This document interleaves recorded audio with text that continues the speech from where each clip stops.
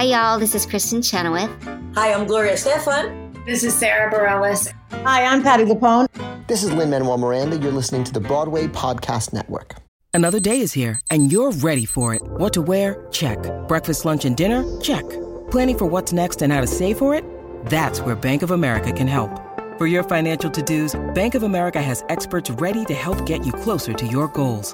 Get started at one of our local financial centers or 24/7 in our mobile banking app. Find a location near you at bankofamerica.com/talktous. What would you like the power to do? Mobile banking requires downloading the app and is only available for select devices. Message and data rates may apply. Bank of America N.A., member FDIC.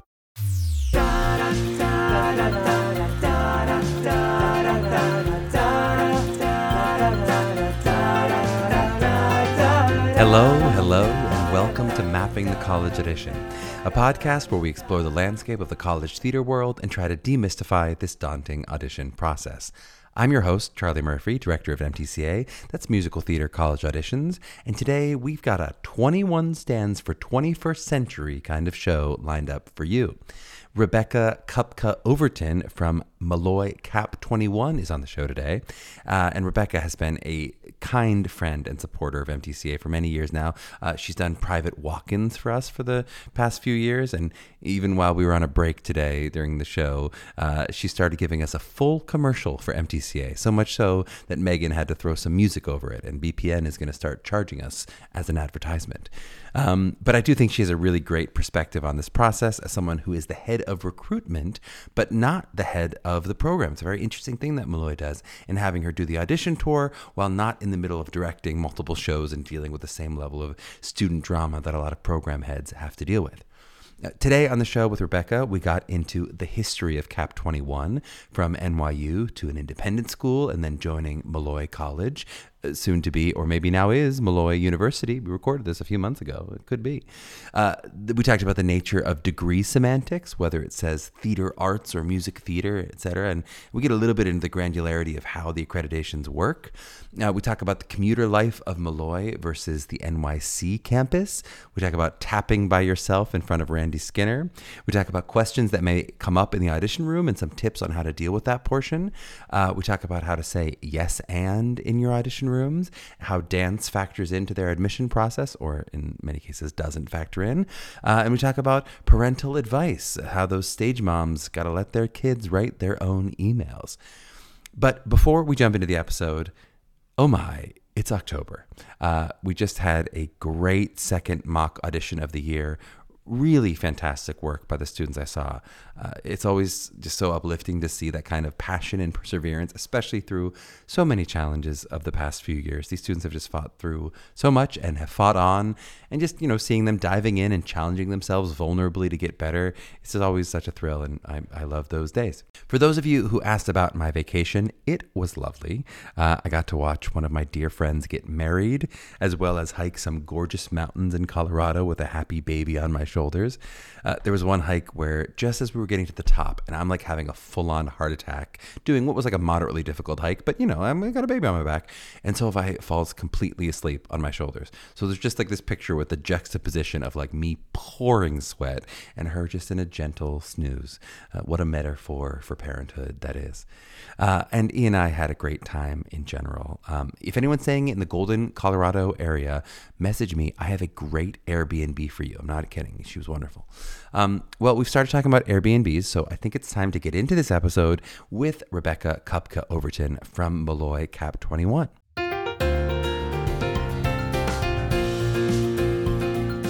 Well, we are honored to be joined by Rebecca Kupka Overton today from Molloy Cap 21.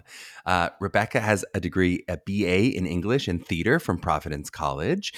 She was on Broadway in Jersey Boys and national tours of 42nd Street and the Chorus Line. She does lots of voiceover work. She and her husband created Long Island Classic Stage Company and Classic Kids.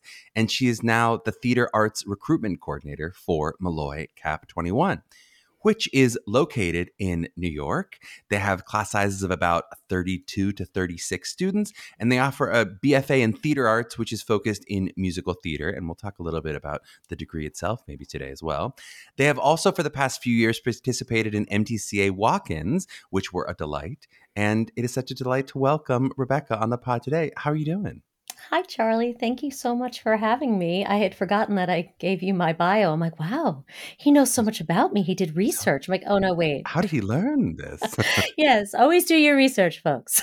Before we jump too much into sort of Cap 21 today, I'd love to just do a little brief history of Cap 21 and its journey, and as well as you know it and your affiliation with it from sort of the NYU, when it used to be part of NYU, to now. I'd love to hear a little bit about that. Oh, sure. So, yeah, most people, I think, were familiar with Cap 21 from the NYU days. Cap 21, probably some of you who are listening know that NYU has a studio system. And I don't know that it's exactly the same now, but my understanding is that, back in the day, Cap 21 was the musical theater studio at NYU. And that was for many years, like starting in the mid 90s, I think. And it's about 25 years that it was with NYU Tisch. And then in 2011, Cap 21 broke away from NYU because at the time, and this is the part that I'm not quite sure about, at the time, the studios were sort of independently owned and operated. Mm-hmm. The way I think of it is more like an independent contractor. So Mm-hmm. Cap 21 was administrated, had like business owners, but the parent college was NYU Tisch School of the Arts. And it was some financial issue that Cap didn't feel that they were being funded adequately by the university. So Cap moved out on its own as a 2-year conservatory, like a pre-professional program. But because it was no longer with NYU, it was a non-degree granting program for maybe 2 or 3 years. But that's sort of a hard sell in New York City because the cost was still fairly comparable to college tuition, but you weren't getting an actual degree. Right. You make it like a certificate at the time. Exactly. You get like a certificate in musical theater performance or something like that. So, long story longer, the president of Molloy College, who recently just retired, his name was Drew Bogner. His son was a Broadway producer who would go see things at Cap 21 because during that time, Cap also had a conservatory. Along with the conservatory, it had a theater program. So they would do like new works. They would do performances of new works. So a lot of Broadway producers were going to kind of check out Cap's new works. And Drew's son, Ryan, saw that Cap 21 was actually looking or considering partnering with another college and thought that that would be a really great idea. He brought that to his dad. And in 2014, Molloy partnered with Cap 21 for about a year. They kept the 2-year degree, or rather the 2-year certificate, and then the 4-year degree. But that was a little confusing. That was like a little messy, I think. So ultimately, Molloy College bought Cap 21. Those owners went away, and it is now the Molloy Cap 21 program. It's not a separate entity. Sometimes students and parents are a little confused by that because it did used to be a separate entity, but now it is a major at Molloy College, which is soon to be Molloy University as of, I think, June 30th this year. Molloy College is becoming Molloy University, but we are going into our 9th year. 2023 will be the 9th year of the Molloy Cap 21 major. I think very well explained. And, I think it is, as all of these colleges and especially conservatory style programs within colleges, we sometimes talk about there is almost an antithetical relationship. There is almost that separate relationship of, you said independent contractor, but sometimes it is like a separate entity working within the school, sometimes very integrated from school to school. It can really vary, but that's a great example of it was literally a separate entity. Oh, it was literally, it was in a different area of New York City. It was so separate. I think it worked very well for many, many years. And that was way before my time, so I don't know all of those ins and outs. But interestingly, many of the professors who were with Cap 21 during the NYU days are still with us. So I think it speaks to the integrity of the program and the mission of Cap 21. I did not know this for 2 years after I started in this position. Cap 21 stands for Collaborative Arts Project for the 21st Century. I had no idea it stood for anything, which is pretty funny. As the head of recruitment, it's like, oh, look, it's an acronym. How nice. 2 years later.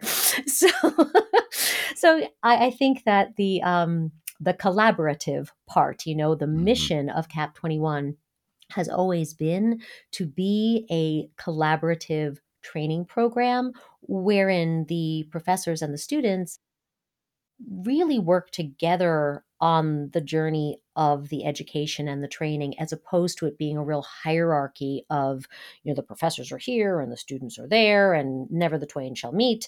Mm. It is very much an integrated communicative program.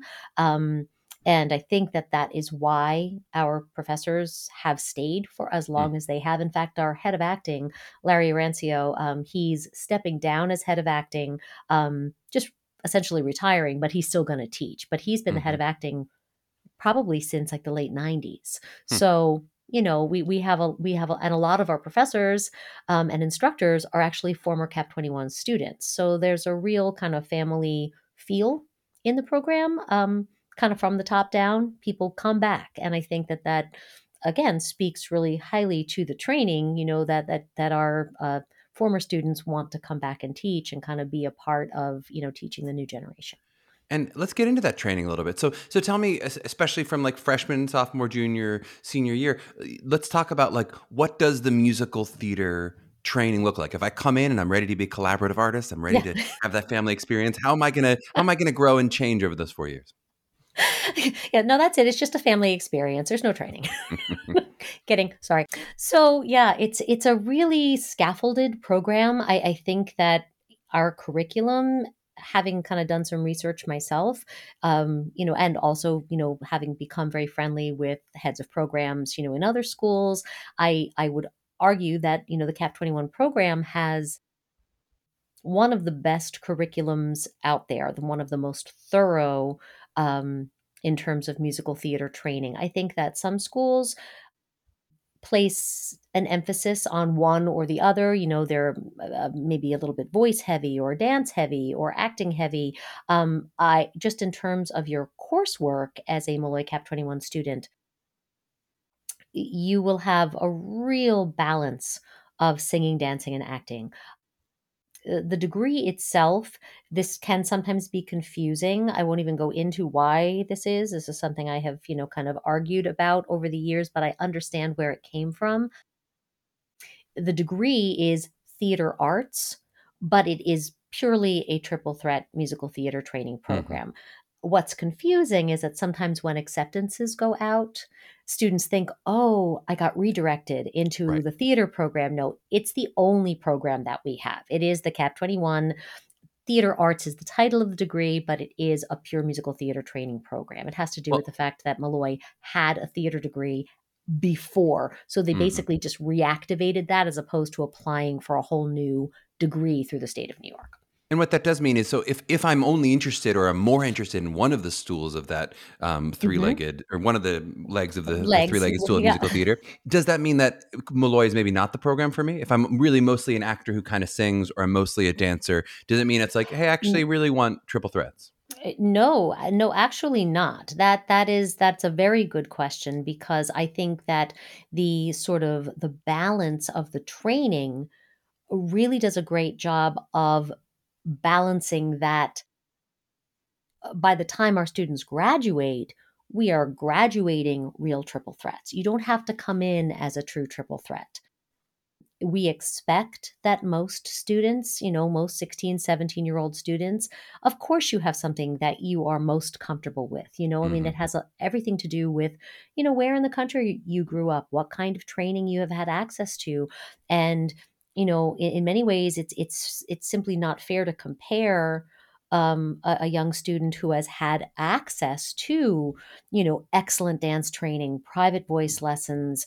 Maybe they live near a professional theater, an equity theater, and they've had just tons of immersive work simply because of where they live in the country. Then you have another student who might have amazing raw talent, but has never really studied voice. Maybe there isn't any dance studio in their town, or, and so what my job is to really look for students who have raw ability, who have the potential to become successful triple threat musical theater performers. So one of the ways that we sort of navigate that, our dance program, for example, is completely leveled.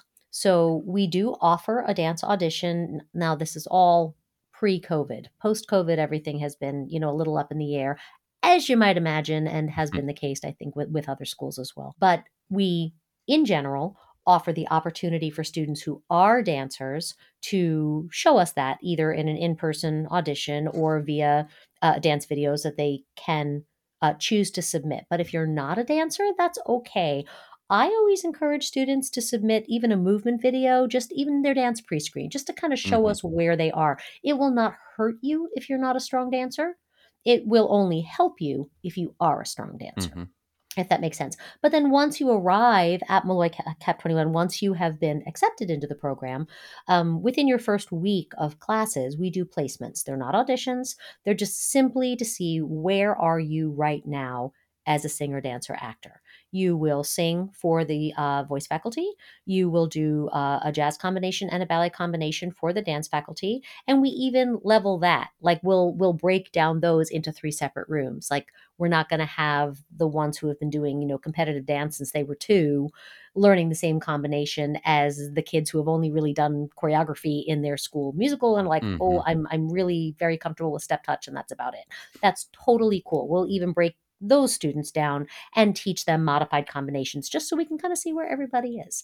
But once you get to Molloy Cap 21 and once you have been sort of placed in the section, the area where your strengths are, our goal is to kind of continue to build those skills that you already have, really capitalize on the strengths that you're coming to us with, but also maybe bring up those other areas where you may not feel quite so comfortable so that at the very least, we are graduating incredibly strong actors with amazing voices who either move extremely well or who can, kick their face and, go to a dance call first.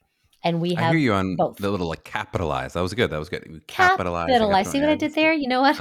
Oh, you're better than I am. I'm like, I would pretend that I said that on purpose, but just to I need another cup of coffee for that.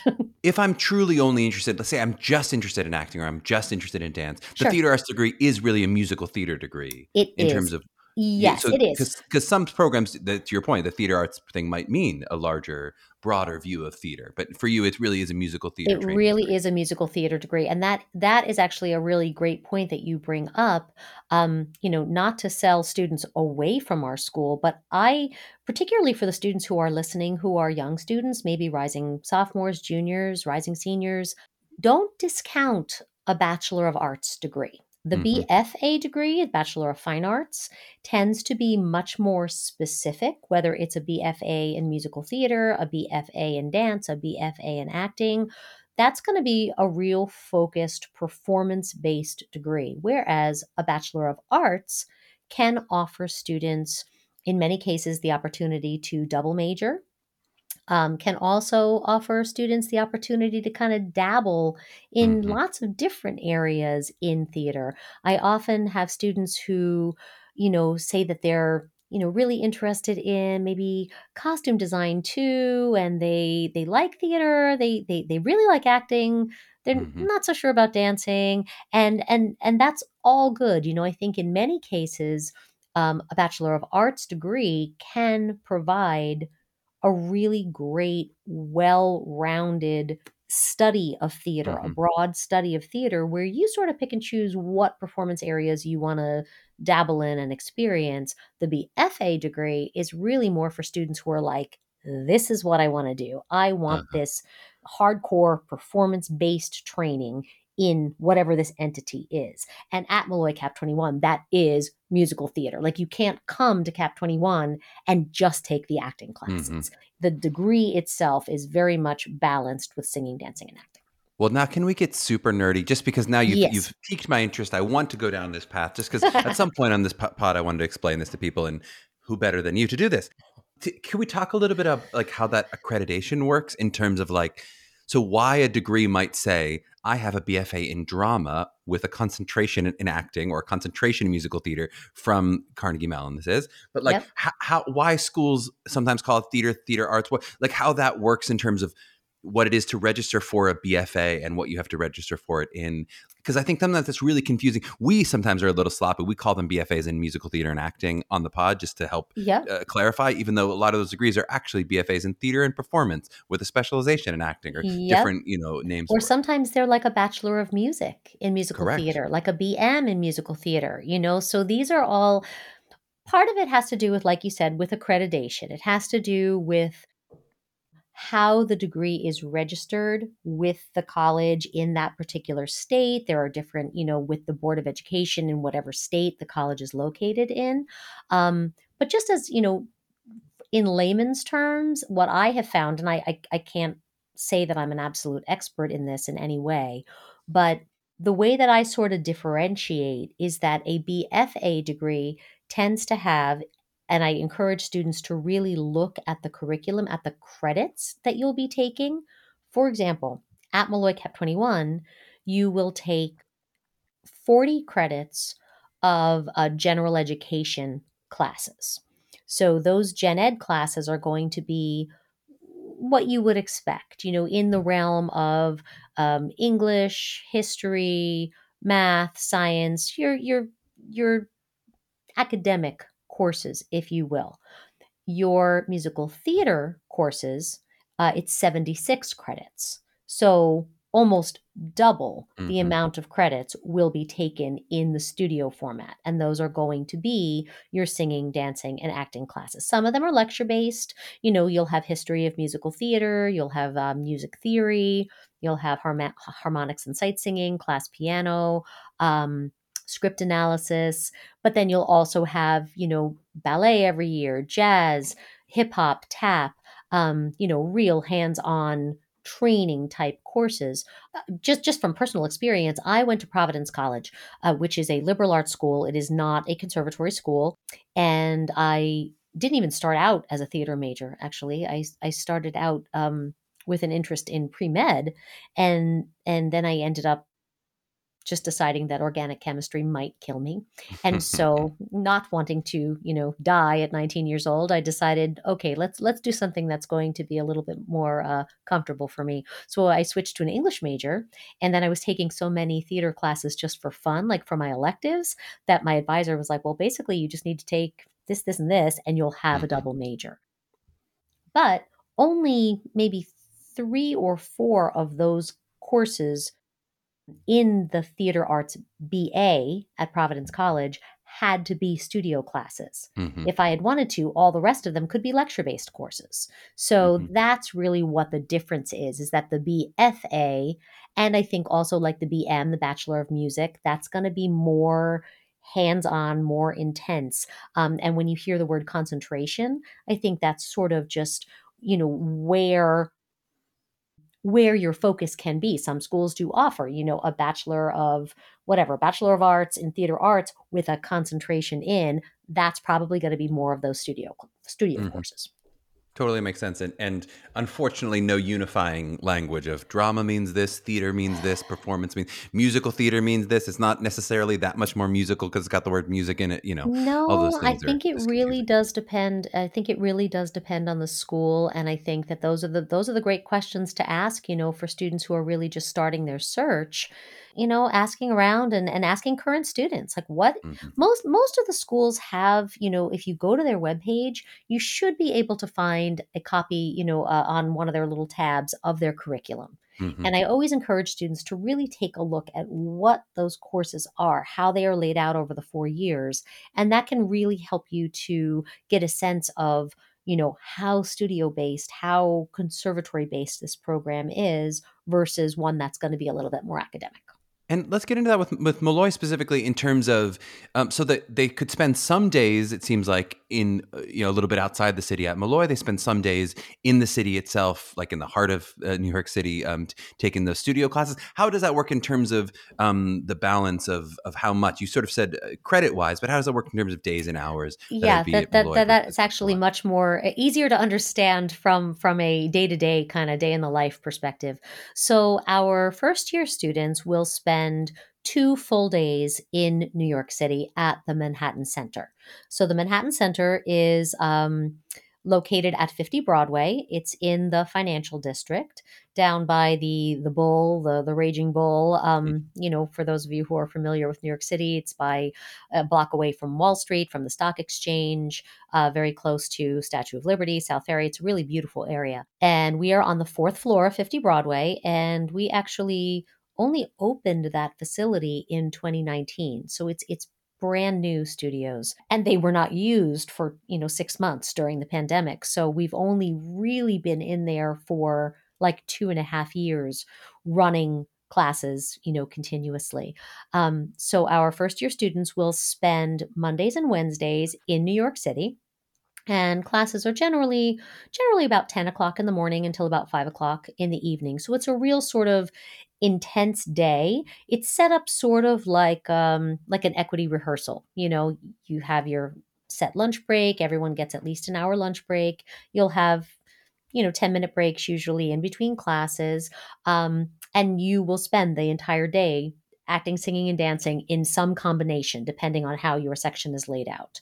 Then on those opposite days, Tuesday, Thursday, and Friday, you'll be on the Molloy main campus, which is in Rockville Center. That is a suburb of New York City.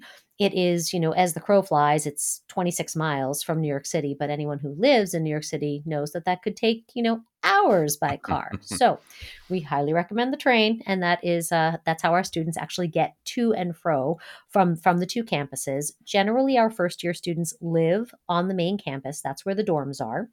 Mm-hmm. So there in Rockville Center, there is a shuttle van, a shuttle bus that operates continuously on a set schedule from the Molloy campus that brings our students and anyone else who needs to go into New York City. Some of our faculty come back and forth to the Long Island Railroad Rockville Center train station. It's about 5 minutes down the road. You could walk it, but most people don't want to do that when they're on their way to class. So it's a real quick ride. And then drops you right at the Long Island Railroad train station. That's our commuter rail for those of you who are, outside of New York City. It's a train, not a subway. And most of our, Long Island commuters use the Long Island Railroad to get in and out. So it's very well traveled. It's very safe. And then our students zip into Penn Station. It's about 35 minutes if you get an express train, which our students often do in the morning. And Penn Station is one of the main transportation hubs in New York City. And you don't even have to leave the building. You actually go up 2 flights of steps, even though that seems counterintuitive, but you're going up to the subway. And you'll get on the 1, 2, or 3, which is the red line in New York City, the subways. And that will just take you right down to either Wall Street or Rector Street, depending on which train you're on. And then it's a 1-block walk from either side. So the whole trip takes about an hour and 15 minutes, if the trains don't connect properly, which again, anyone who lives in New York, you got to build in a little bit of time because you can never count on the MTA to do what you wanted to do when you needed to do it. So, and then at the end of the day on Mondays and Wednesdays, you just do that all in reverse out to the main campus. So you're not going back and forth between the two campuses multiple times a day. It's either a city day or a Long Island day. And when you're on your Long Island days, that's going to be a real nice mix of musical theater classes and academic classes. So it's a popular misconception is that you're only doing musical theater 2 days a week as a freshman, but that's not true. You're doing musical theater all 5 days. It's just more intense on Mondays and Wednesdays. And then Tuesday, Thursday, Friday is going to be maybe a sociology class in the morning, your private voice lesson, and movement for the actor.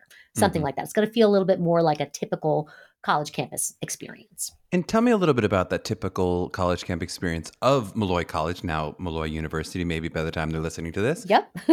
But tell me a little bit about what is the campus like? What are the opportunities academically that I have at Molloy? Are there opportunities to potentially minor if I'm, getting a theater arts BFA? What kinds of, you mentioned sociology, but what kinds of classes could I be taking at Molloy alongside? Yeah, absolutely. So Molloy is considered a mid-sized college, soon to be university. We have about 5,000 students, undergraduate and graduate. Some of our most popular majors besides the musical theater program, nursing, music therapy, business, those are all nationally recognized programs. And we do get students from outside of the region, particularly for those programs. interestingly, Molloy started as an all-female nursing college, started by Dominican nuns in the 1960s, which was really progressive, to Mm, have a Catholic nursing college for all women started by nuns.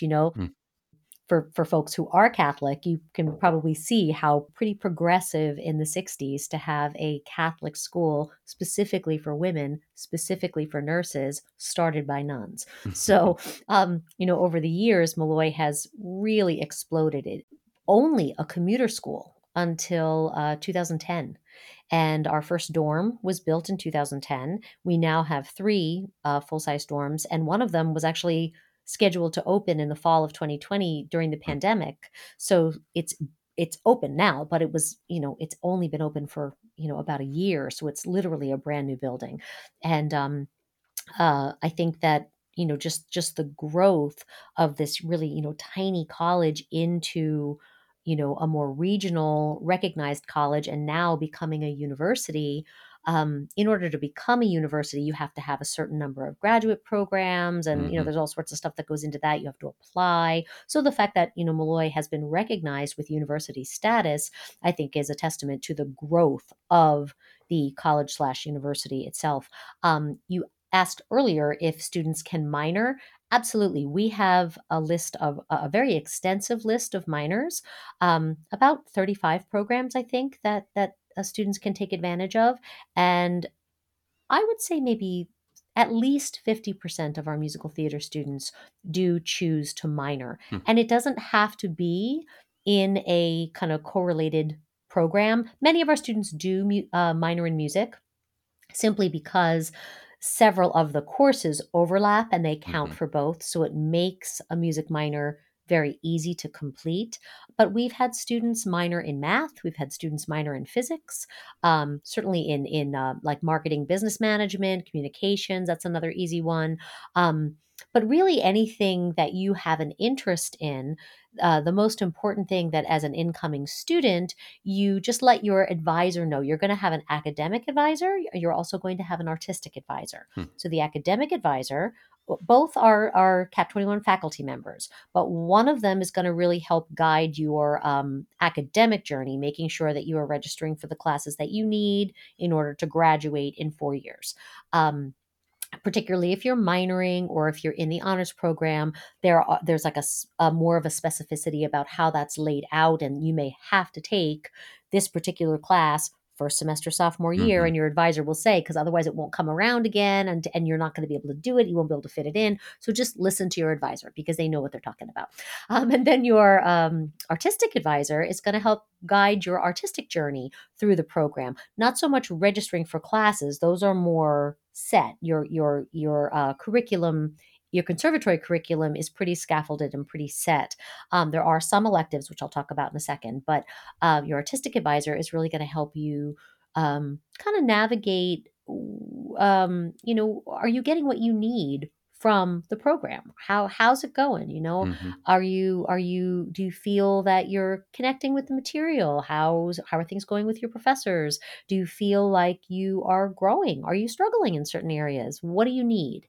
And it's really important to us that each of our students um, is seen as an individual artist as opposed to just a musical theater major, because we really believe that each student who comes to us has the potential to be a unique artist. Yes, a mm, musical theater performer, that's what you're here for, but what makes you tick? Like what we always say is, um you love musical theater. That's why you're here. You've already decided that. Now, what are you going to do with it? What are you mm, going to do with that mhm, musical theater degree? How are you going to share your art? How are you going to make a difference, not only as a musical theater performer, but as a human being as well? What makes you tick and why do you do what you do?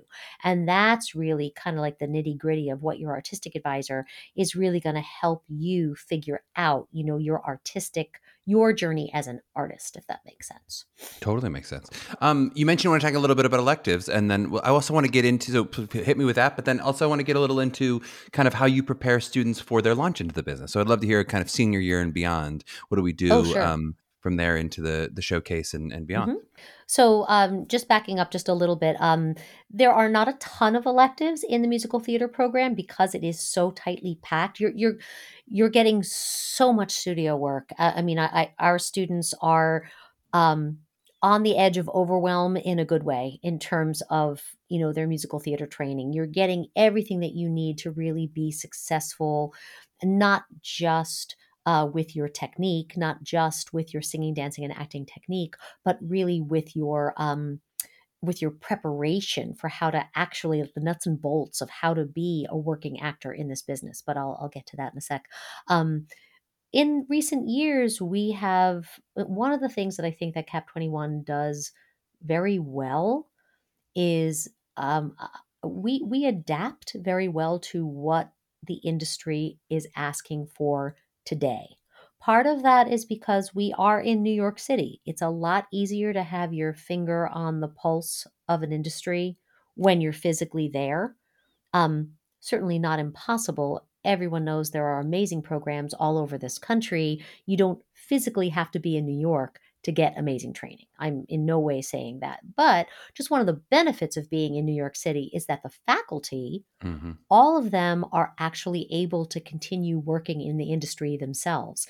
Our faculty are working professionals. They are writers, they are choreographers, directors, they're performing, they're in Broadway shows at night. They'll teach a class during the day, they'll go uptown for their 8 o'clock curtain that night. So they are literally doing this on a day-to-day basis. So as the industry kind of grows and changes and morphs, we get to sort of see that firsthand. And I would say in the past 5 years, which I think is a really good progression, I have found that students are becoming more and more interested in other areas in theater. They know that they want to major in musical theater. They know they want that triple threat training, but they're also interested in playwriting. They're interested in directing. They're interested in stage management.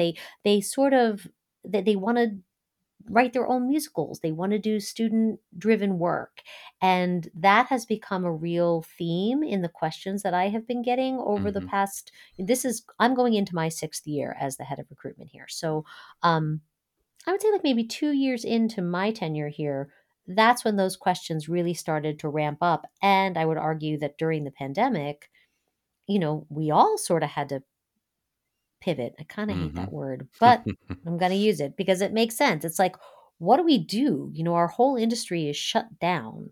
So do we just give up on it and say, well, we Mm-hmm. can't do this anymore? So, being innovative theater folk like we all are, everyone kind of knows and saw what happened. The virtual world has sort of exploded, and I don't think that that's going to go away.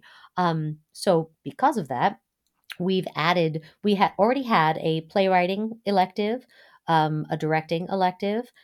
We have a lot of dance in the program, but our students wanted more, so we added Saturday dance electives. It's only on Saturday because of space. We are working on getting some more appropriate dance space on the main campus. Like I had said earlier, our studio space that was built for us is in New York City. Mm-hmm. But that makes it tricky because on the Long Island campus, there's only one space on the Long Island campus that's appropriate for dance. So we Mhm. would really love to get maybe one or two more studio spaces that with sprung dance floors that we can offer some more dance electives on different days. But as of right now, we have Saturday dance electives that beginning sophomore year, our students can register for that class every semester if they want to, I think up to 6 times. Hmm. So we've also added acting for the camera. That's not an elective. That has become part of, since the pandemic, that has become part of the actual curriculum. We always Mhm. had a unit on acting for the camera within the senior practicum sequence in senior year, but seeing as how being on camera has become such a not just acting for the camera, but actually auditioning for musical Mhm. theater on the camera has become like a thing. And I don't think that that's going to go away. Mhm. So there is now a 3-credit course, acting for the camera, which includes all of that, auditioning on Zoom, all of that. And I think that is sort of a testament to Cap 21's ability to sort of morph and say, hey, this is something that our students need now. It's not just an optional skill. You got to have it. Mhm. So things like that. And then, tell me a little more about the connection to the industry with the showcase and all those kind of things. Sure. So senior year is really dedicated to, you have all of this great training. You've got the vocal skill, you've got the dance skills, you've got the acting skills. Excuse me. How do you put your best foot forward? Mhm. How do you take those skills and present them to the world? How do you talk to casting directors? How do you not talk to casting directors? How do you communicate with agents? How do you not communicate with agents? It's really, anybody who has been in this business knows that it can feel pretty arbitrary. Like, should I reach out? Should I contact them? Is that Mhm. appropriate? Is that inappropriate? And the fact of the matter is that casting directors and agents are human beings too. And I don't think that there is a set yes or no. Mhm. Should I reach out? Should I not? But we can sort of give you an idea of like, how do we do this appropriately? Mhm. At the very least, how do you get yourself out there in a way that is inviting and forward thinking and progressive without being too pushy, without being off-putting. And Mhm. that's really what our goal is, because as theater performers, there is a business side of it too. And that business part becomes even more important, upon graduation, because you do have to kind of act as your own advocate. Um, you know, how do you get an agent? Maybe why do you not want an agent right away at 21 years old? Maybe you want to freelance. Maybe you don't want to sign with somebody. So these are all the things I mentioned earlier. We have a course. It's a whole semester, your senior year, second semester, called Senior Practicum. Mhm. And so in your senior practicum, that's where you're going to really talk about the nitty gritty, the nuts and bolts, your headshots and resumes, website development, connecting with agents, connecting with casting directors, all those sort of things that you need to kind of know how to do in order to get yourself out there. We also offer a weekly series of master classes throughout the whole second semester senior year, where we bring in casting directors, agents, directors, choreographers, to work with our students. Sometimes it's a one and done, like a 2-hour master class. Sometimes they'll come back for a series. We've had Randy Skinner, who is a very well-known tap choreographer in New York City. Randy will come in and teach for 2 or 3 weeks. He'll teach some tap choreography for our seniors, and he'll actually get to kind of work with you on that audition technique. How do you audition for a tap musical? And if you're auditioning for Randy Skinner, you'll realize that you have to do it one at a time. You tap one at a time for Randy Skinner. That is a skill that I will never get used to, even though I am a tapper. I'm like, being in a room full of 50 women and you have to do the combination by yourself. I mean, Lickety talk clack, about nerve clack, wracking. clack. Yep. Oh my gosh. It's like, he's really the only one that does that. But so we bring in Randy Skinner. We're like, here, let's do it by yourself. So I think that, going back to what I had said earlier about being in New York City, one of the benefits of being in the city is that we can get a real variety of directors, choreographers, casting directors, agents, because it's a quick subway ride for them to come in and do a few master classes with us. Whereas, a program that's in the middle of the country, they might be able to fly someone out for a weekend, but it's just not as convenient to do that. So, and of course, we're not the only New York City school. There are other New York City schools as well that are able to do the same thing. It's simply a geographic thing. But, beginning your junior year as a Molloy Cap 21 student, your technique classes, your vocal technique, vocal mechanics, vocal performance, those will sort of transition into audition technique, audition repertoire, building your book, so that you have this vocal technique. You can sing in golden age styles, you can sing in pop rock and contemporary Broadway. You've been working on that for 2 years, but then as you go into your junior year, we really transition more to your material and what pieces are going to be most suited for the roles that you are the most likely to book, like your wheelhouse, so you have a solid book, that you are, you have 10 or 20 songs that you can kind of whip out at the drop of a hat, and not only, sing them really well, but act them really well also. Well, you're beginning a perfect segue. But before we segue into the audition process, which we're going to get into in a second, let's just take a short break. On the back end of that break, we'll get into the audition process, especially for Molloy Cap 21 itself. Perfect. When you need mealtime inspiration, it's worth shopping Kroger, where you'll find over 30,000 mouth-watering choices that excite your inner foodie. And no matter what tasty choice you make, you'll enjoy our everyday low prices, plus extra ways to save, like digital coupons worth over $600 each week. You can also save up to $1 off per gallon at the pump with fuel points. More savings and more inspiring flavors make shopping Kroger worth it every time. Kroger, fresh for everyone. Fuel restrictions apply. We really love MTCA kids because they're so well prepared, but they're human. Like, the best part about MTCA students is that when they audition, they're doing stuff that they like. They're dressed in clothes that suit them. They show us who they are right away. It's not, pageanty and like, oh, we're so well prepared and there's I don't know what's going on behind those eyes. They're like real students, that it's like, hey, this is what I have to offer. I'm looking for a school, you're looking for students. If this is a good fit, great. If it's not, let's help you find the fit. And that's really, like, I sort of see myself more of like a Yenta, like a little bit of a matchmaker. I'm not, of course I want students to come to Molloy Cap 21. Of course, there's a part of that as being, in charge of recruitment. I have to get students to come to the program.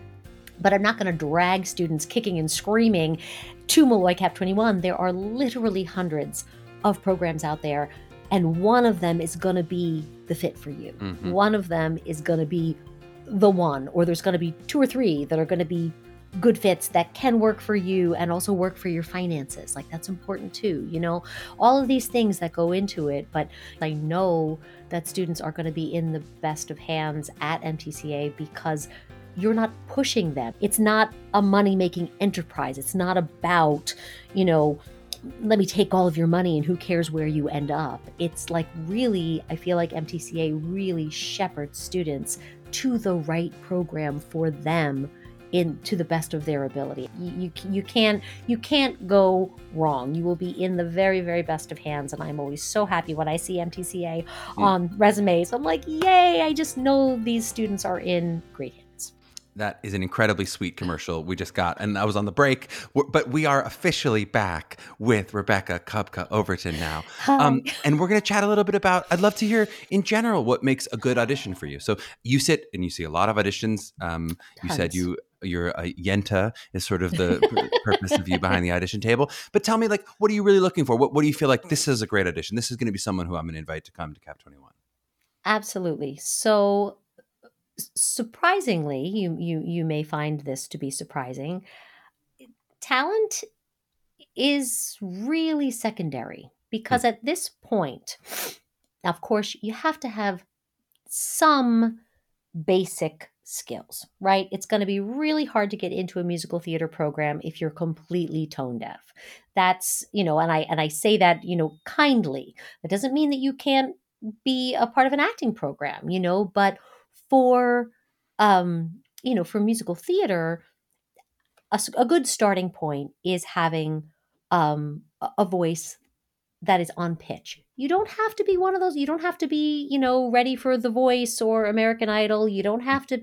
It's not about vocal gymnastics. It's not about these huge high notes. If you have them, great. If that's your strength, if you are comfortable with your voice, absolutely show me where your voice lives right now. Mm-hmm. Try to choose material that you feel as a student that you connect to, not just that you perform well. Because, there are some students, like, you might be able to perform Glitter and Be Gay well, you can Mm-hmm. hit those notes, but you don't really connect to it. Mm-hmm. It's not a song that you enjoy singing. Don't sing that. I don't care. You'll be able, if you can hit those notes now, you'll be able to hit them later. What I want to see is a journey.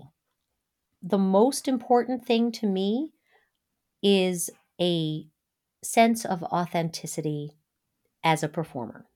Now, that doesn't necessarily mean that you have to have had, acting classes since you were 5 years old.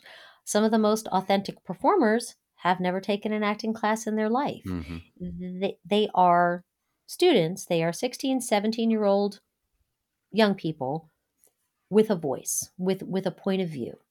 And they're choosing material that enables them to tell even just a little bit of a story. Mm-hmm. Those are the best songs, not the money notes, not belting your face off, not screlting at me for 32 bars. I don't need to hear that. If you have that, great, cool. If you don't have that, I would much rather have a song that just shows me who you are, whether it's comedy your thing. Do you like comedy? Do you want to be funny? Be funny. If you prefer to kind of, tell an introspective, touching, poignant kind of story, tell me that, and give me some contrast. If you do Mm-hmm. both, do both. But the material choice is important, but I'm not judging you on that. Let be clear. Like, I'm not saying, oh, they should have found something that was more interesting. It's not at all about that. It's, Mm-hmm. does it show you as a performer where you are right now at 16 or 17 years old? That's what I want. I want to feel like this is a student that I can bring into the program who is ready to train, excited about learning, and who wants to grow. So I want students to really hear that. What that means to you as a student, you do not need to be perfect. If you crack, if your voice is raspy, if you forget the words of your monologue, I don't care. There is no black mark because you didn't nail every little piece of this audition. It's not what it's about. I want to get to know you as a human being. I want to know, in those 15 minutes, to the best of my ability, are you somebody that can come and play well with others? You Mm-hmm. have to be in a core in a core group. You have to be in a cohort for 4 years. Mm-hmm. Are you someone that is going to be a collaborative student? Are you someone who is going to build up and love your classmates, who's going to cheer on the successes of the people around you? Or are you going to be the kind of person that is, always trying to kneecap everybody else and has to be the best one? It's okay to be competitive. It's okay to strive to be your best, but not at the expense of your classmates. And that's what's really important to me. How do you see that in an audition? So that's something I think students have probably heard a couple of times. We really want someone who's going to be a good, great ensemble member. We want someone who's going to be collaborative, who's going to be supportive as a classmate. Certainly understand that from the college perspective, why that's attractive. If I'm walking in and I'm singing and dancing and acting all by myself for the most part, Yeah. how do I show that in an How in the audition room? world do you show that? Or are there any like red flags where you go, when I see this makes me think I am not that? Like, how are you sensing that out? I like to talk to students. Whenever possible, I try to schedule 15 to 20 minutes blocks of audition time so that we as a faculty have the opportunity to get to know you even for like 3 or 4 minutes. So it's like I said, yes, I want to see your heart and soul in your audition pieces. I want to Mhm. see who you are. I want to see as little pretense as possible, as much honesty in your storytelling as possible. But then I want you to remember that I'm a human being behind the table. Talk to me. Tell me what you're interested in. Come with questions. If you don't have any, that's okay. We always say, it's not a quiz. You don't have to have questions. Mhm. But we do like to, some of the questions that we will sometimes ask, we'll say, If you had to pick 2 dream roles right now in your life, what might those be? That's a question that we'll sometimes ask. Mm-hmm. We will sometimes ask, like I had mentioned before, why musical theater? You've decided to get a degree in musical theater. What is it about MT that speaks to you? Why are you choosing to pursue this for 4 years? Questions that there is no right answer. The right answer is whatever, the one of the first rules of improvisation, say the first thing that comes to your mind. Say yes and, just speak, just talk. Like we're not judging you. And I think that can be so hard as a young auditioner because we are behind the table and it does feel like you're being judged. And to some degree, we're assessing you. But I want students who come to me at Molloy Cap 21 to know that I'm not judging you. I'm not the worst I will say in my audition notes is, I don't think this is the right program for this student. Mm-hmm. I will never say this kid needs to get out of the business because you're young. There's so much growth that can happen. And I believe that there is a program for everyone who wants to do this. Can you think of a specific example of an audition where the student was really exemplary, where you just wrote immediately, oh, yes, this is a yes? And if so, like, what about that audition was particularly noteworthy or makes you remember that audition? Oh, there have been so many. I mean, and for so many different reasons. But yeah, there are one that pops into mind, and I will share the student's name because I don't think that she would mind. She is one of my very, very first students. Her name is Sydney Fiesler. She is graduating tomorrow. She is one of our seniors. Shout out, Sydney. Oh, she's how that girl has grown. But she was my first yes. She was my first definite. And here's why.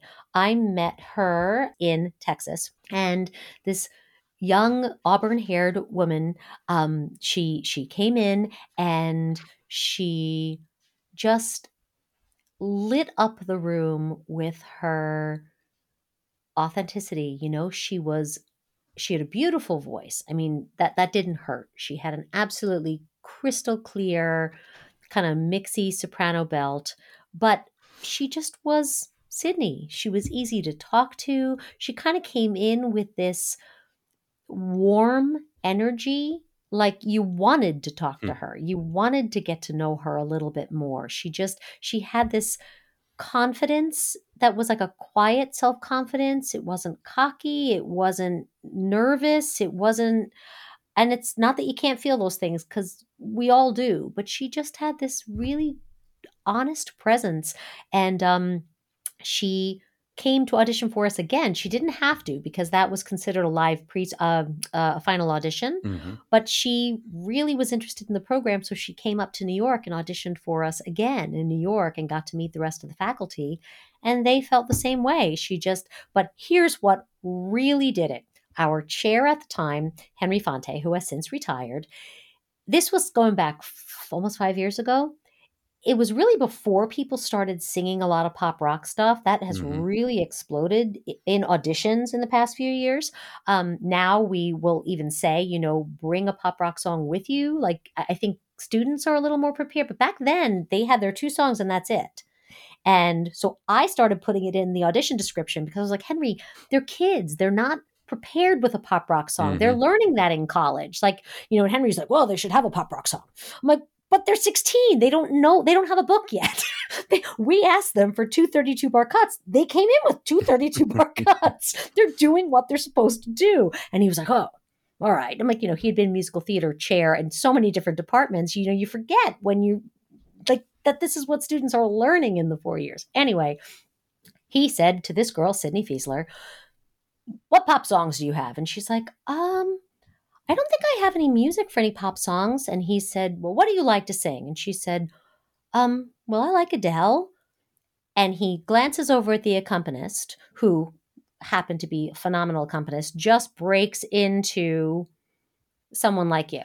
Just starts playing, never mind, I'll find someone like you. Sydney just without batting an eyelash, I heard that show, and she like killed it, belting her face off. And I'm like, without blinking an eye, she was just like, yeah, sure, I can sing that. And I was like, okay, this is a yes. It's a yes. This is a yes. But it wasn't because she had an amazing voice. She did. But it was because it didn't throw her. She was like, yeah, sure, let's have fun with it. She didn't care. She forgot the words. It didn't matter. It was like she was ready to go for it.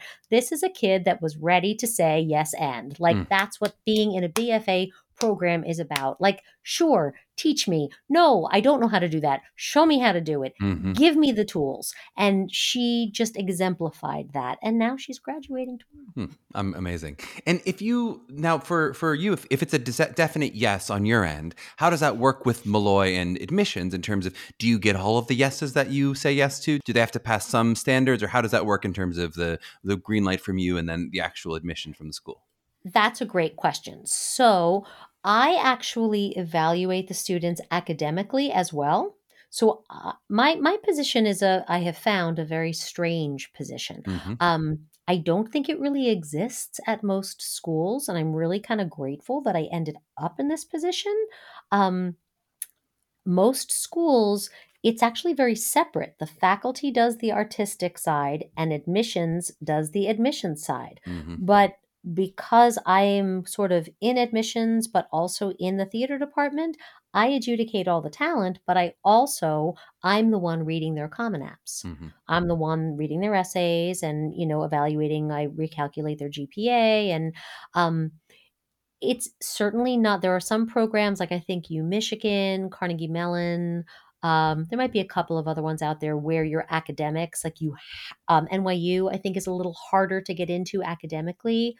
Most musical theater programs are really more interested in your musical theater potential, less interested in your academics. And that is true at Molloy. It's not particularly difficult to get accepted academically as a musical theater student to Molloy. But I will say that the higher your academics, the higher your grades.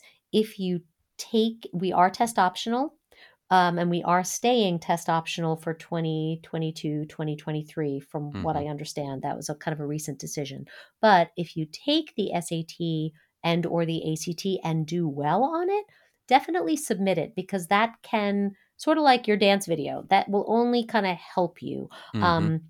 It can help you with scholarship money. I have seen students with high SAT or ACT scores kind of securing more merit money based on that, just because it's another data point. It's another way for admissions to sort of. I don't do the scholarships. That's something that probably best that I don't, because I would have everybody coming for free. I'd be like, yes, you're so talented, you don't have to pay anything. And yeah, that would be a problem. I'd probably lose my job. So I don't actually handle the money, but I do get to read all the essays, and I do get to the only reason that a student would be rejected academically from the school, they'd have to have really struggled during high school. And even then, there have been a couple of students that had pretty low grades, but they are so talented that I'm able to sort of fight for them. There's a program at Molloy that's worth mentioning called the STAP program. It's called the St. Thomas Aquinas program. That's what it stands for, STAP. And that is a program specifically for students who maybe struggled a little bit academically in high school. And they might need a little bit of extra support. So you would be accepted as a STAP student. And what that means is that you automatically have a network of advisors and academic support through the college to really help you with those academic gen ed classes. And it really is a great program. There's a STAP advisor. You have to interview to be accepted through that program. And that's different than students who have disabilities specifically. You don't necessarily have to be in the STAP program. There's a separate office for disability support. But for a student who struggles academically, the STAP program can be a really good option to come into the musical theater program through the STAP program. And you mentioned this already, I think, a little bit, that in terms of admission from the musical theater perspective, it seems like dance is not a factor except a positive factor. So you're not doing an evaluative, or you're not maybe being dinged if you're not as strong of a dancer. Correct. So you are evaluating their acting and their singing, and then the dance is sort of more of a bonus of the legs of the stool in terms of the admission, at least? Yep, in terms of the admission, yes. I suppose, in all fairness, that could change going forward. We are finding that as we want to add more dance to the program, and as students are really coming to us with more interest in dance, it may, if and when we are able to secure the amount of space that we would like to require that level of dance in the program, we may change that. But as Hmm. of right now, yes, the dance is really considered a bonus point, and it will not hurt you. When we have in-person dance calls, we did not do that this year because of COVID. Hmm. But in the past, when we have in-person dance calls, we encourage everybody to come, even if you are just a mover and really are not terribly adept. What it does is it gives us more time in the room with you. Hmm. It gives us time to see, yeah, this kid is not a fantastic dancer, but he or she, really had fun with that choreography and did their best to, pick it up. And, the whole middle section, they couldn't really do technically, but they had a blast with it. That's a yes for us. Hmm. That's a positive, Hmm. like it's not about, because we're confident that we can teach that dance technique. We're confident that we can, at the very least, it's not a dance BFA. So, not every student that is graduating from Molloy Cap 21 is going to consider themselves a dancer first. But we have students who have come to us with very little dance training who graduate and go to dance calls first because they are that confident with their dance. I love it. You mentioned a little bit about sort of some of the pivots you made during the pandemic.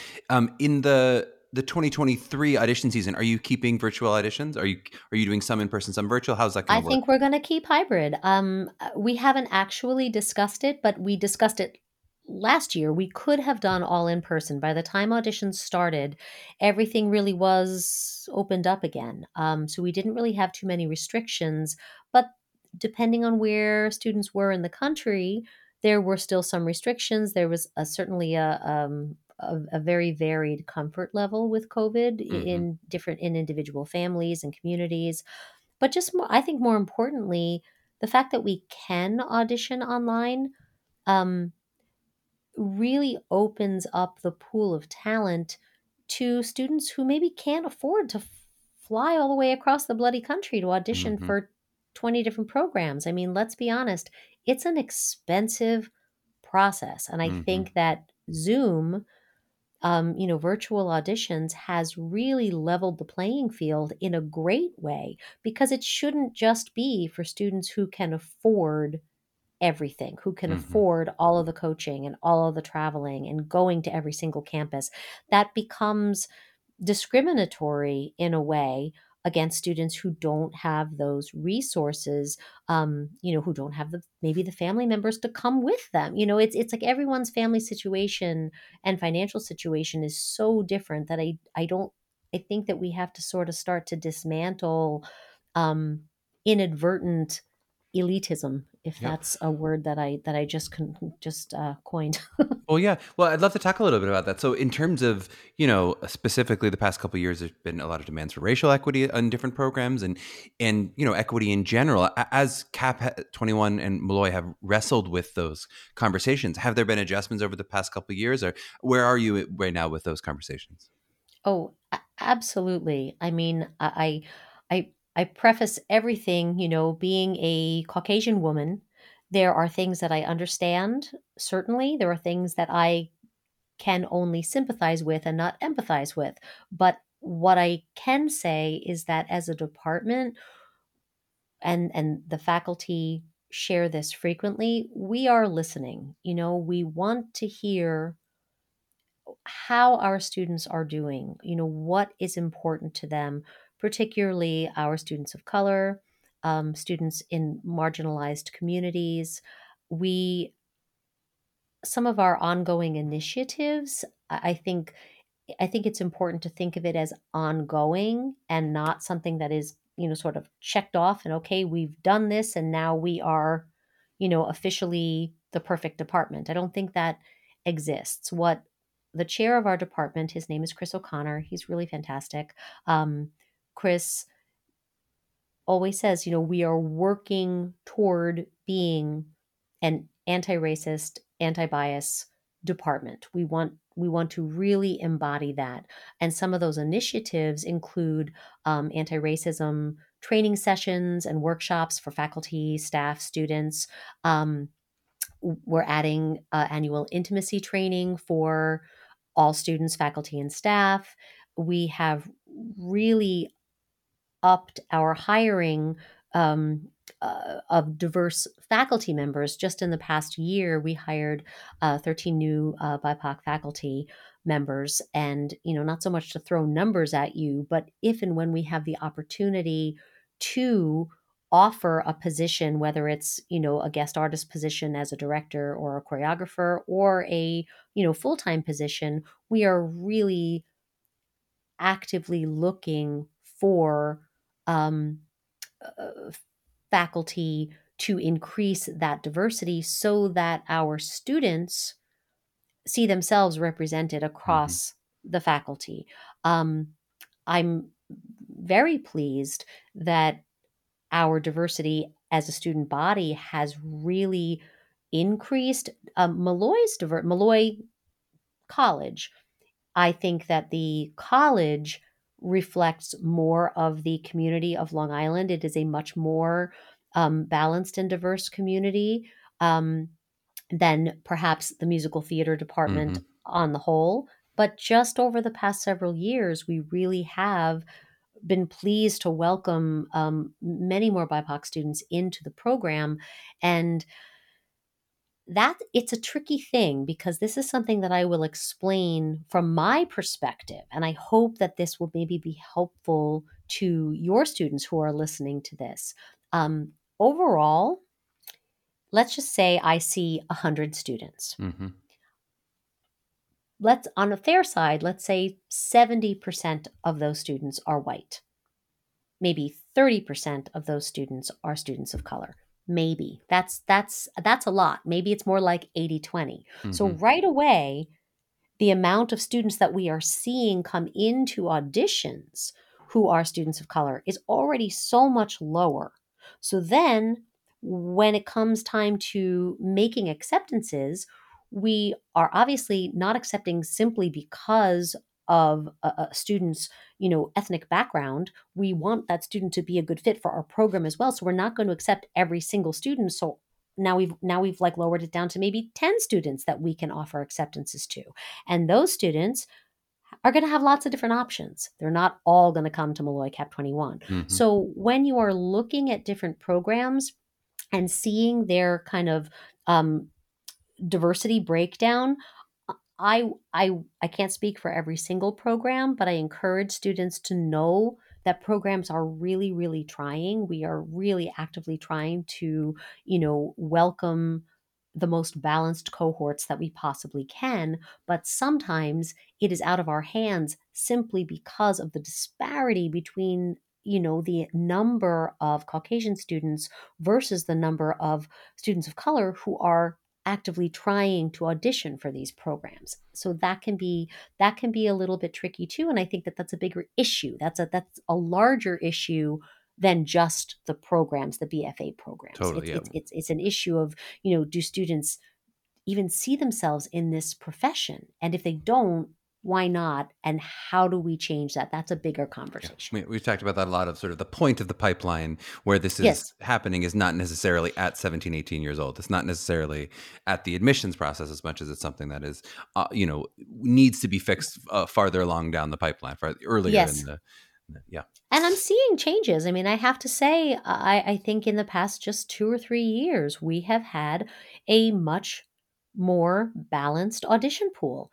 Still nowhere near what we would consider equal, but I think it is reflective of the industry changing. And that makes me happy.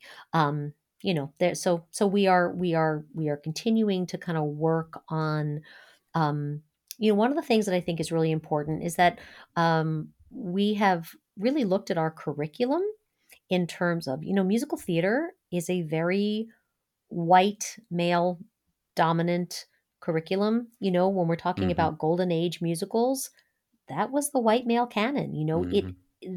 We can't really change what went before, but what we can do, instead of saying, well, we're not going to study that, we're going to ignore that Rodgers and Hammerstein ever happened. We can't do that and be a balanced, well-rounded musical theater performer in terms of knowledge. But what we can do is contextualize it and, explain to the best of our ability, what was going on in the historical context at that time. And then going forward, it's about, choosing material, choosing scenes, choosing plays, actively seeking, playwrights of color, playwrights from the LGBTQ community, and trying to put forth their work as part of what the new canon is, turn that into like the new curriculum so that it becomes just more accepted, as opposed to this only the white men write it and Mm-hmm. and uh, you know what I'm saying. I once I go down this rabbit hole, I'm like, blah, blah, blah, blah, blah, Right. blah. It could The almost kids be are a like, 3-hour more zone podcast out. of I know it could curriculum be its and own podcast. yeah. I'd love to, and with just as a parent, because I know this is, you now are a parent of a student in college. Yes, soon to be wh- 2 in college. What advice would you give to prospective parents as they're beginning this process and they're looking at, maybe they're of a rising senior who's just sort of really evaluating their list and they're thinking about adding, Molloy to to their schools. What advice would you give them through this process? Hold on to your hats, moms and dads. The MT audition process is like nothing else. And I have to say, with complete honesty, I am so very grateful that neither one of my children wanted to pursue this college degree, because I do think that it would have killed me to be recruiting for a program while simultaneously trying to get my own children into an MT program. I would have lost my mind. So hats off to you. What I will say is Wait, now that are they there holding is, on to their hats, yeah, or are we taking hats yeah, off? Which one is it? I'm not sure. Okay, there's hats involved no matter what. Yes, make sure you have a hat. That's all I have to say. It is a crazy process. I think the best advice that I can give as a parent is to, if you can, consult with a coach. That does not mean you have to buy the gold platinum package and hand your children over to thousands of dollars worth of coaching. Almost every coaching company out there, MTCA included, offers a consultation. Sometimes it can just be helpful to know where to start. And having someone in your corner who does this, whether it is a coach, whether it is someone that in a musical theater program, someone that you've connected with. I mean, I can't tell you how many times I've answered questions for parents just as a parent myself. Mm-hmm. I don't care if your kid comes to Molloy Cap 21. Like, of course I do. If they want to come here, yes, we'll go through the process together. But like, if our program is not the right fit for you, I am happy to advise as best I can, point you in the right direction. Don't be afraid to ask questions. Have a balanced list, but don't overdo it. Don't get caught up in, you're going to see things on social media. My child applied to 757 schools. Like, don't do that.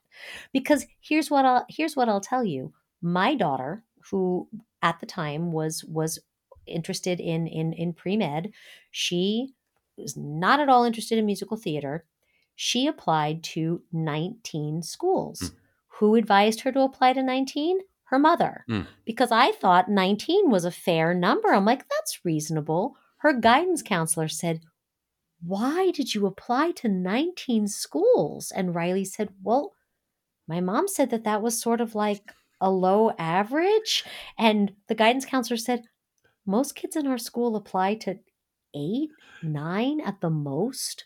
This is But like the here I am. reverse of everyone else's experience, where the guidance counselors are saying do 8, and we're saying no, you need more than 8 for musical No, theater. you What are you need more talking than 8 about? for musical theater. So here I am thinking, well, for every other major, you must at least have to apply to 20.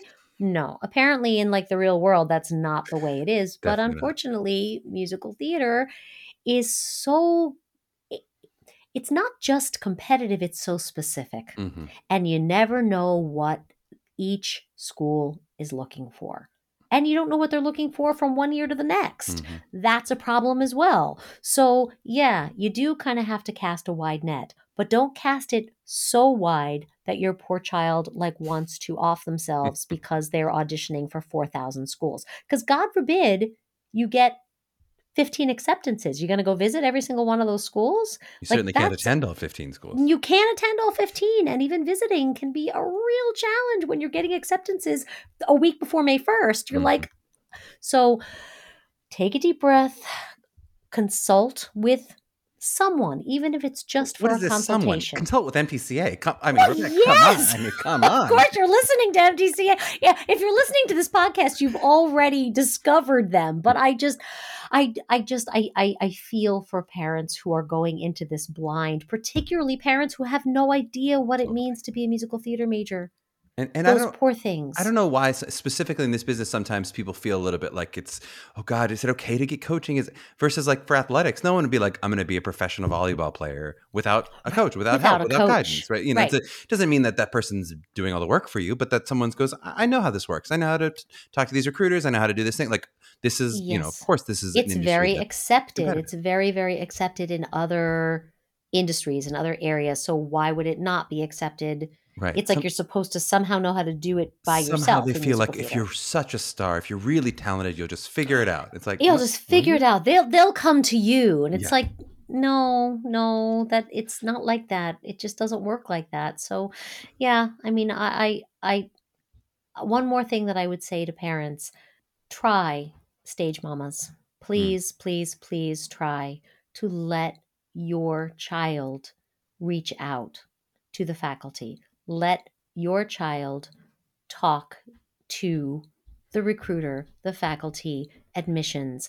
It's okay when parents email occasionally, but I will tell you, the students whose mothers, particularly mothers, I am one, so I can say that without too much discrimination, who email me these tomes of information about their child. It's like, you know what? I know you love your kid, and I can see that you love your kid, Mm-hmm. but let them do it. Mm-hmm. I would rather hear, I can't tell you the amount of parents who I know everything about their child, but I have never heard from their child. I'm like, does your child want to do this, or do you want them to do this?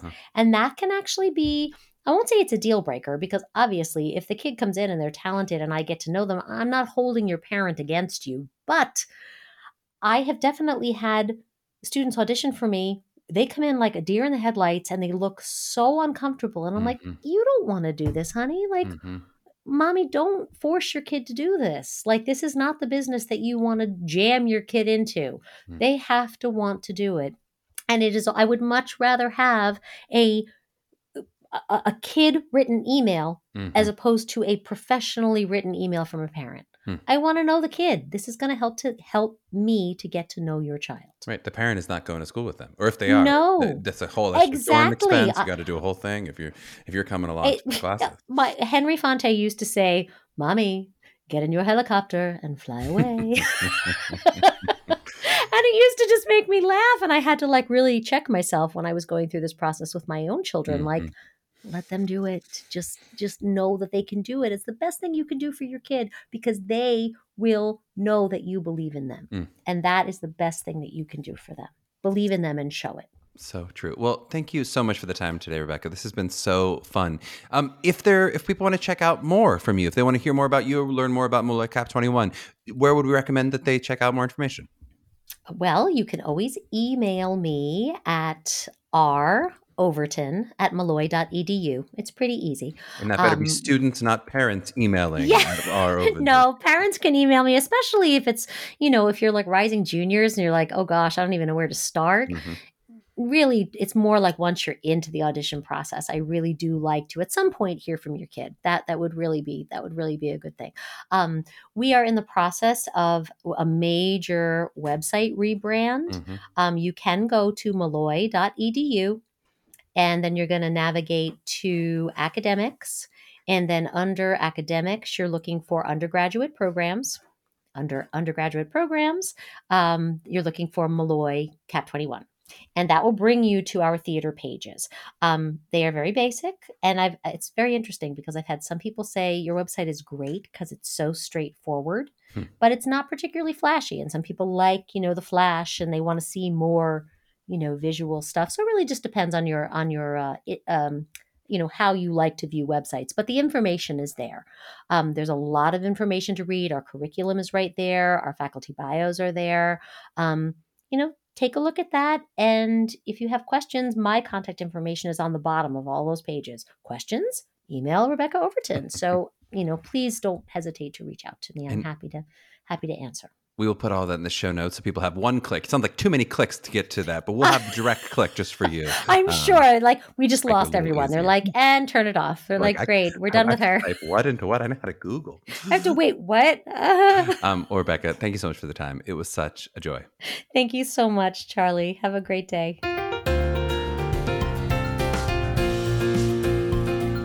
Oh boy, I hope you enjoyed that conversation. I love how granularly and comfortably she was able to speak about the process at small and large. You can really tell she's used to speaking with students early in the process and kind of throughout the process. And she just leads with such warmth and positivity, a really great ambassador for her program. That was a nice long conversation, so I'm going to try to give you a short takeaway. We'll see how I do. Rebecca hit a couple things. We talked about the pipeline, yes. We talked about different kinds of degrees, for sure. We talked about that on another episode. We talked about yes and what it is to have that kind of attitude in the room. Absolutely, I co-sponsor all of those three things. But I thought this might be a nice opportunity to talk a little bit about the interview, since that's something Rebecca brought up being a really big factor for her.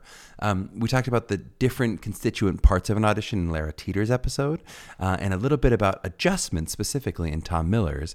But we haven't really talked much about the interview. At least I don't believe we have from my notes. You could tell me if I'm wrong, tweet at me. You're wrong, you talked about this, it's fine.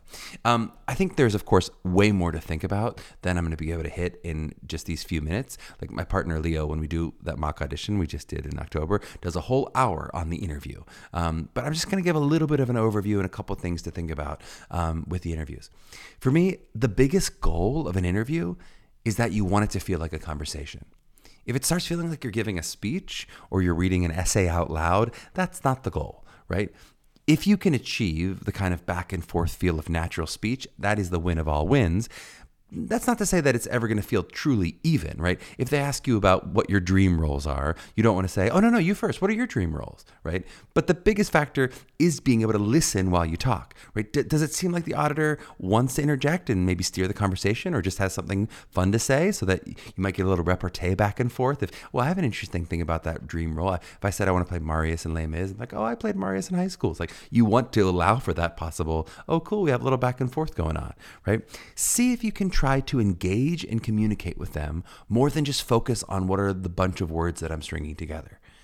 And I really like what Rebecca said about just say something and that they aren't so much judging the content of what you say. I mean, it's just so true. It's not that it's not at all important what you say. Of course, they're listening to your answers, and if you say something really interesting, that's great, right? But it is so much more important that what you convey than the words themselves, right? They're trying to get to know you. So you don't have to be polished or give some incredibly thought out answer to a question that they're throwing at you for the first time, right? They would so much rather see you genuinely engage with the question thoughtfully, even if that means you have a few likes and ums or you stumble a little bit with your words, right? If you have to take a second and think about it, right? Or if your answer gets a little bit circuitous because I was going this way and then I had to think about that and then I came back. Great, that's all good, right? Polished and professional is not the goal.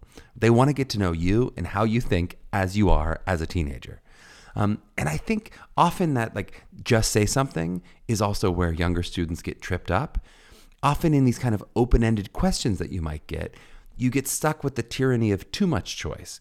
And so your mind spins and you kind of grab at nothing, right? Or sometimes you'll kind of grab at something weird and you think, well, I said that, so now I have to follow it down this weird path of, God, I can't believe I'm talking about this now, right? Sometimes I think it's helpful just to relieve yourself of the pressure of a perfect answer. And sometimes if you can get like a pretty good answer, that's great, right? Often when I'm doing interview work with a student, I'll start with those broader questions since I think they're so much harder, and then I'll work toward the more specific before then going back to the broad and seeing how it's a little easier answering the broad once we've done the specific. For instance, just a weird way that our mind works. If I say, tell me about yourself, it's like one of the hardest questions someone can ask. I'm just like, hey, tell me about you. What do I need to know about you? And you're like, oh God, I'm 17. I'm from Pittsburgh, right? It's like really hard to kind of answer that question well. But if I asked you the question, hey, what would your best friend tell me is their favorite thing about you? That's both a much easier answer, and it also answers the same question. And maybe even easier still for some people would be like, hey, what's the moment you knew you wanted to be an actor? That also answers the same question, right?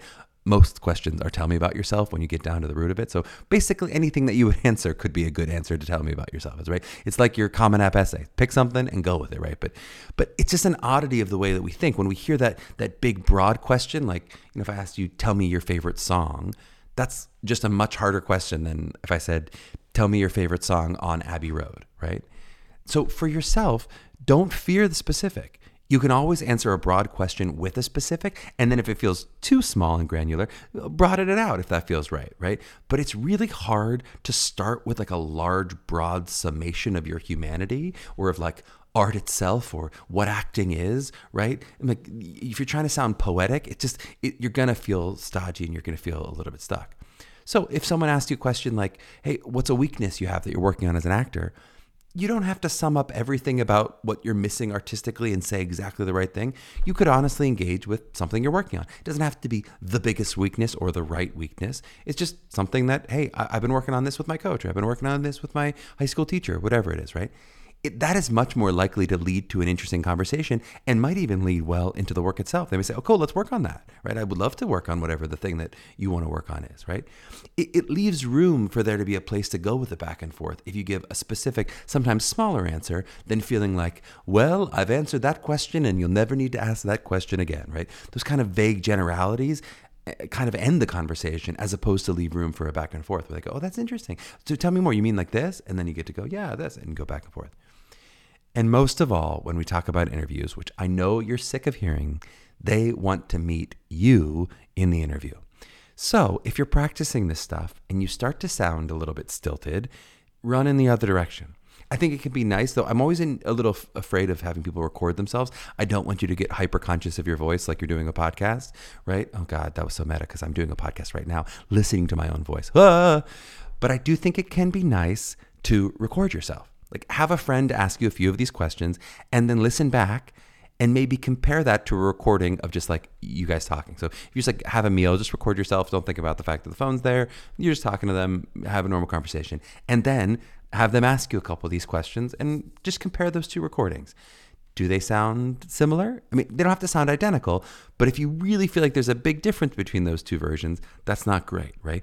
Of course, in an audition, we are meeting an idealized version of you, but it should still sound like you and hopefully be pretty close to you, you know, in terms of the voice that's coming out.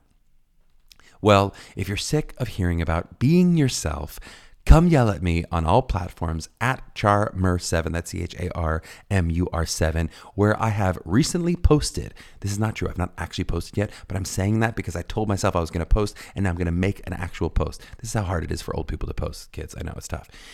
You can also rate and review us and maybe review that exact post that I make on all podcast platforms. Check us out at mtca.nyc if you want to work with MTCA for help with your individual college prep, as well as check out MTCA on all the various social mediums. To my young artists out there mapping their journeys, get yourself a hat, maybe even a hat on a hat. We'll see you next week.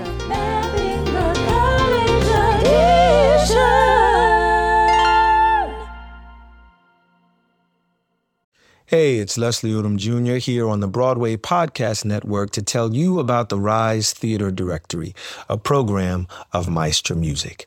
Rise is a national online resource designed to connect and empower backstage and administrative and creative theater professionals from underrepresented backgrounds.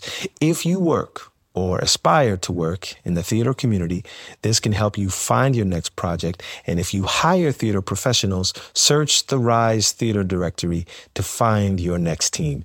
Create your profile now and get more information by visiting risetheater.org. That's theater with an RERISETHEATRE.org, because only together we rise.